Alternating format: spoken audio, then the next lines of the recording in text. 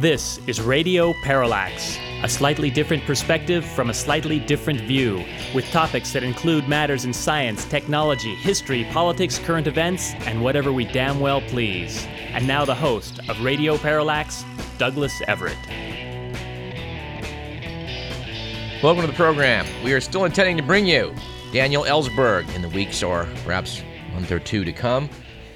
Yours truly is currently finishing his book, Secrets, a Memoir of Vietnam and the Pentagon Papers, and I gotta say, it is one of the best books I think I've ever read. Really. If you want to improve your understanding of how governments don't tell the truth and tend to embroil their populaces in war, come hell or high water, well, this would be a great book to bone up on. Because some of you are perhaps not as familiar with Daniel Ellsberg as I think you should be, we're going in our second segment today to excerpt from a previous conversation I had with Dr. Ellsberg, where he will be able to explain, some of the roles he played back in the 60s and 70s, which, frankly, changed American history. Stay tuned for that in our second segment. We're also hoping to bring you Dr. Andrew Opfel, a Davis orthopedic surgeon, in the weeks to come to talk a little bit about some very worthy causes back in medical school, which we hope will prove of interest. And in a third piece of forward promoting, I'd like to note that Professor Josiah Tink Thompson will be coming on this program in the next month or so to talk about his new book, which has just hit, I believe, the stands this week, titled Last Second in Dallas. It is an update of his study of what happened to John F. Kennedy 50 years ago next month.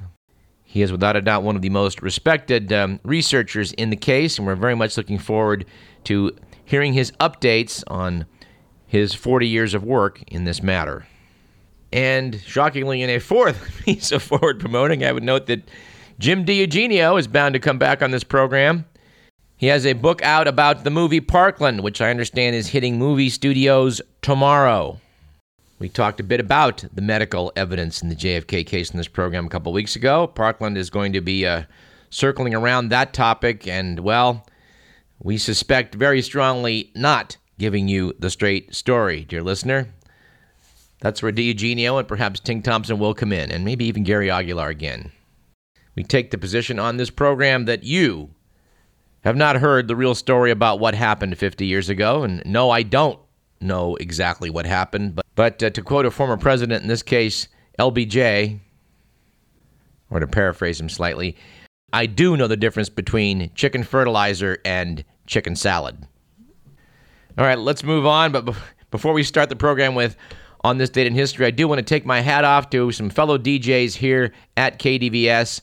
I was listening a few mornings ago, and I got to hear not only Al Jolson belting out a tune as only Al Jolson could do, but also some marvelous assorted Hawaiian music hits, including the legendary Cockeyed Mayor of Kauna Kakai, a song I'd heard about back when I was a child, but never actually got to hear it till I was tuning into KDVS this week. Just another reason, dear listener, you should keep tuned to this station. I think it's fair to also say, and to our sister station up in Chico, KZFR, which does similar good work. We do remind you that KDVS does depend upon your contributions, dear listener, and you can pledge anytime. You can try kdvs.fundraiser.org anytime, and we hope you will. All right, let's get into On This Date in History. Our date today is the 3rd of October. And some days are a bit less eventful than others, and I kind of think that October 3rd is one of those. For example, it was on October 3rd in 1866 that the 7 Years' War between Prussia and Austria ended with the Peace of Vienna. Austria was forced to cede Venice to Italy. On October 3rd in 1899, American inventor John Thurman patented a gasoline-powered vacuum cleaner. It was a large machine mounted on a horse-drawn wagon. One house cleaning cost $4. No, we have no explanation for why the gasoline-powered vacuum cleaner never caught on. It was on October 3rd in 1932 in London that the Times adopted a new typeface designed by typographer Stanley Morrison. Ever since, it's been called Times New Roman. Big day, October 3rd. But here's one legitimately good one. On October 3rd in 1990, just 23 years ago today. Less than 1 year after destruction of the Berlin Wall, East and West Germany came together as one nation again, what has become known as Unity Day. Mr. McMillan believes that this may be their worst on this day in history ever. Of course, I left out O.J.'s acquittal 19 years ago today because that would just make it that much worse. Our quote of the day comes from Rebecca West, who said, "The trouble about man is twofold. He cannot learn truths which are too complicated, and he forgets truths which are too simple." Our quote of the day comes from Ralph Waldo Emerson, who once said, "A man's library is a sort of harem." Our joke of the day comes from Conan O'Brien's writers, who noted this week that psychologists now believe that adulthood begins at 25, not 18. They also believe that middle age begins the first time you eat at Denny's while sober. Our anecdote of the day surrounds the person of Voltaire. Apparently, while he was in exile in London, which was between 1726 and 29, anti-French sentiment was so great that at one point the philosopher and satirist was surrounded by an unruly mob yelling, "Hang him! Hang the Frenchman!" Said Voltaire, "Men of England, you desire to hang me merely because I'm a Frenchman? Is it not punishment enough not to have been born an Englishman?" The crowd was so pleased, they cheered, and he was escorted safely away.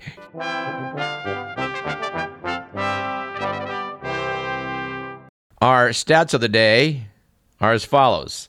First, that the Houston Astros got a 0.0 rating after the team's 9th straight loss last week. That's according to the Nielsen Company, which indicates that no one in a 20-county area watched the game.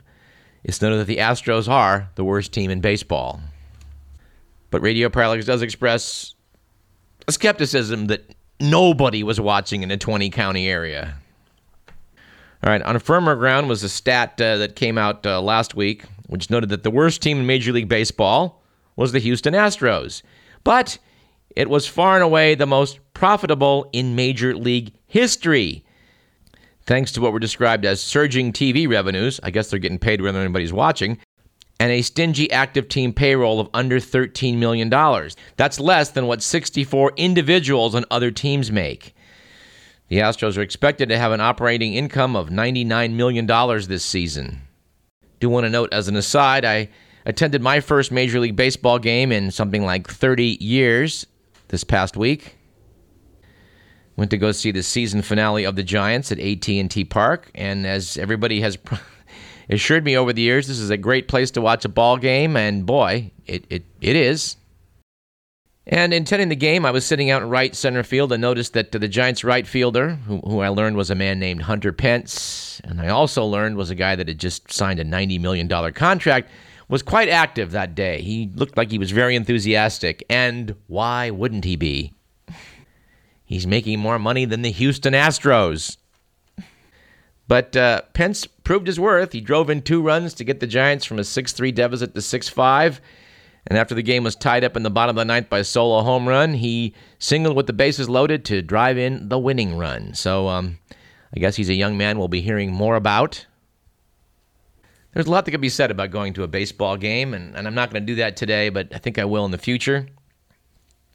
And I do want to thank also our good friend Jerry Rose, who's been on this program to talk about how he fortuitously caught Barry Bonds' 71st home run back in, I guess it was 2002. We might air an excerpt from Jerry on next week's program, but I would urge all of you to go onto YouTube and watch him snag that ball in left field. It was a pretty good move on Jerry's part. He had to backhand it going in front of the brick wall. Mr. McMillan noted that after watching that catch, he's just not sure why the Giants didn't sign him. This might be a good point to jump into the good, the bad, and the ugly.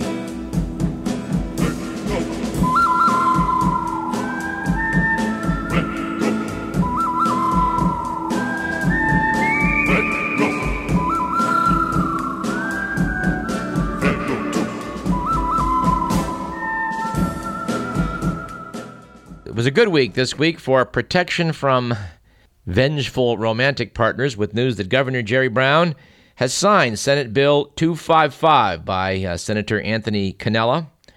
Republican from Ceres, that outlaws what is commonly called revenge porn, maliciously posting graphic images or footage of someone with the intent to cause serious emotional distress. So now, if you post naked photos of your ex online, you'll be subject to 6 months in jail or a $1,000 fine, or both. If you do it a second time, both those penalties will double. So hopefully this will put a curb to that odious practice. And by the way, Mr. Millen is really breathing a sigh of relief. All right, in a very peripherally related story, we would note that it was a bad week last week for not following instructions, with the news that Gentil Ramirez of Colombia, age 66, gobbled up so much Viagra in an effort to impress his wife that he remained tumescent for several days and had to have surgery to relieve the swelling. Doctors say Ramirez is recovering well. No word on his wife. And I should note, as a medical professional who delves into such matters, that there's no reason for anybody out there to ever take more than 100 milligrams of Viagra. It will not improve your performance and certainly will increase your odds of having tumescence for an extended period, which can get uncomfortable after a while. And by the way, a little tidbit I can offer for you free of charge, ladies and gents, was if you have a little bit too much Viagra, Levitra, or Cialis on board and are experiencing what is now a painful erection, having lasted perhaps 2, 3, or 4 hours, one thing you can do is get a hold of some Sudafed. The vasoconstrictor effect of that cold and allergy remedy may sometimes do the trick. If it doesn't and you find yourself in an emergency room, ask for phenylephrine, which is, shall we say, a preferred alternative to a 14-gauge needle. And yeah, we've quoted from comedian Elaine Boozler's joke on this program before, and I guess we'll do it again, where she notes that, have you seen those ads on television that say if you had a 4-hour erection, you call your doctor? No, call me. But I'm here to tell you that, all joking aside, a 4-hour erection is too much of a good thing. All right, moving right along. It was an ugly week last week for justice, with the news that former House Majority Leader Tom DeLay's 2010 conviction for money laundering was unfortunately overturned on appeal. The appellate court ruled that the evidence was, quote, legally insufficient, unquote. Now, I'm not a lawyer, but my understanding is appellate courts don't render such judgments usually. But Tom DeLay had been facing a 3-year prison term for illegally influencing the 2002 Texas legislature election by channeling $190,000 in corporate political donations to conservative candidates. And of course, once elected, the recipients of those funds helped redraw congressional district lines in the state, resulting in 5 new Republican seats in the U.S. House of Representatives. Apparently, the Austin-based Travis County District Attorney's Office, which brought the case, will appeal that ruling. And it was both a bad and ugly week last week for private security firms, with the news that a security guard who was posted at swanky Manhattan hotels apparently started fires so he could get some extra sleep. According to New York Fire Department officials, Mariano Barbosa was sick of working the late-night shift, so he repeatedly set fire to trash in hotel halls and stairwells, forcing the buildings to be evacuated. Noted the spokesman, his mindset was that if he could do something to cast a negative light on the establishment and drive customers away, it would lighten his workload. Boy, it is hard to hire good help, isn't it? All right, let's do a bit of follow-up.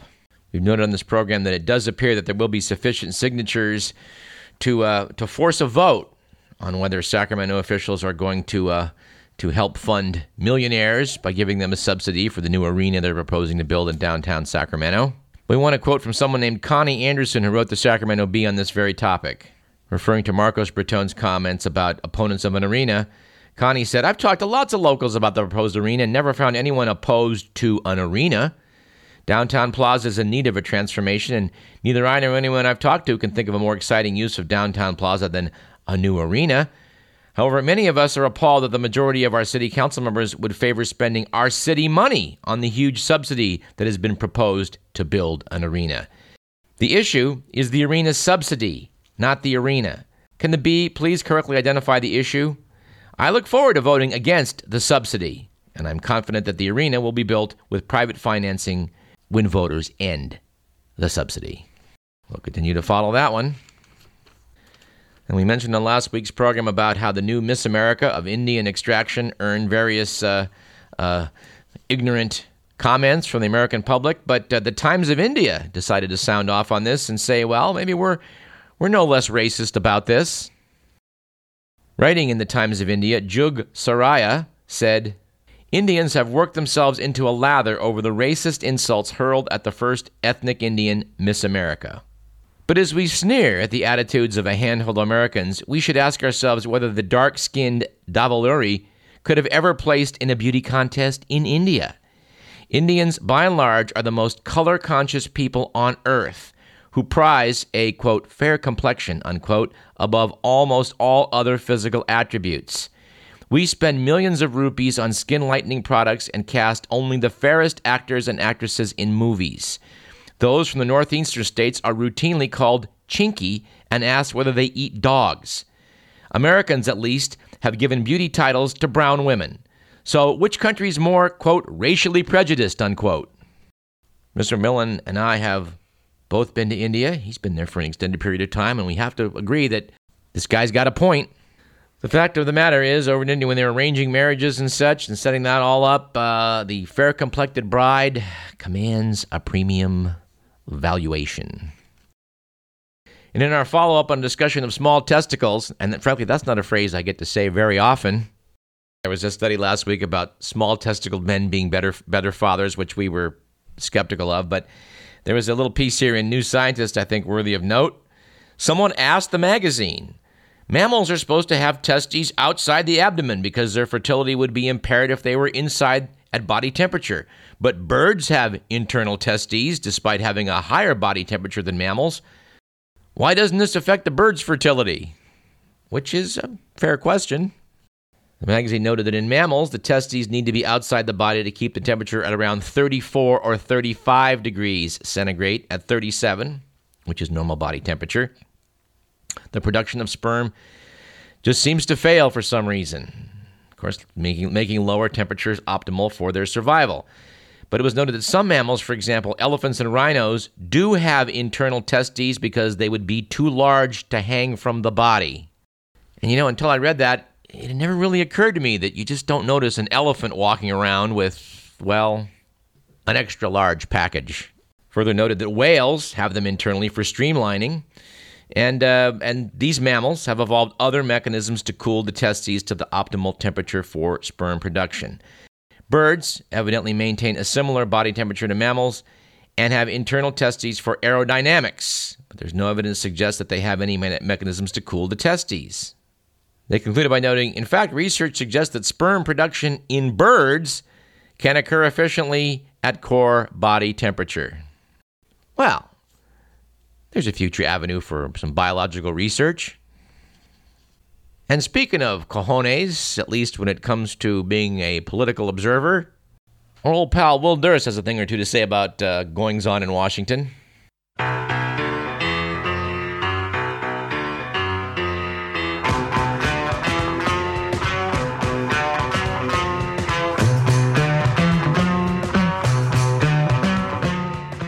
Hey guys, Will Durst here with a few choice words on Ted Cruz's brave struggle to kill the white whale. Repeal Obamacare.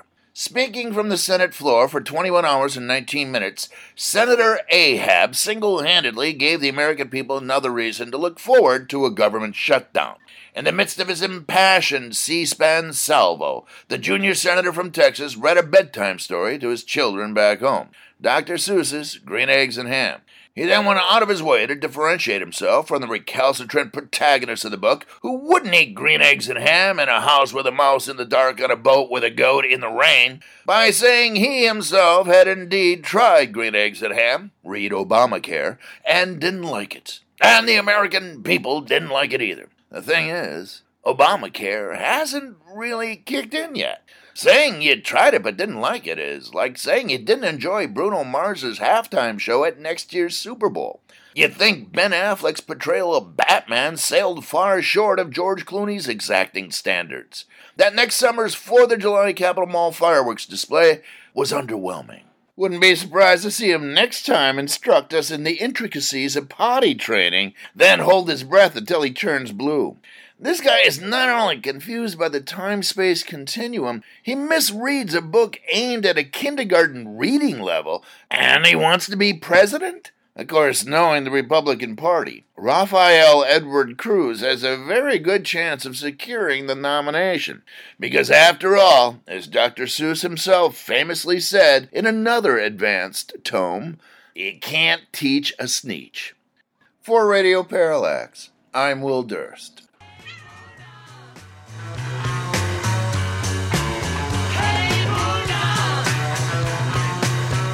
Close the segment. That reminds me of our winners of the Merged Book Contest, which we talked about several years ago in the program.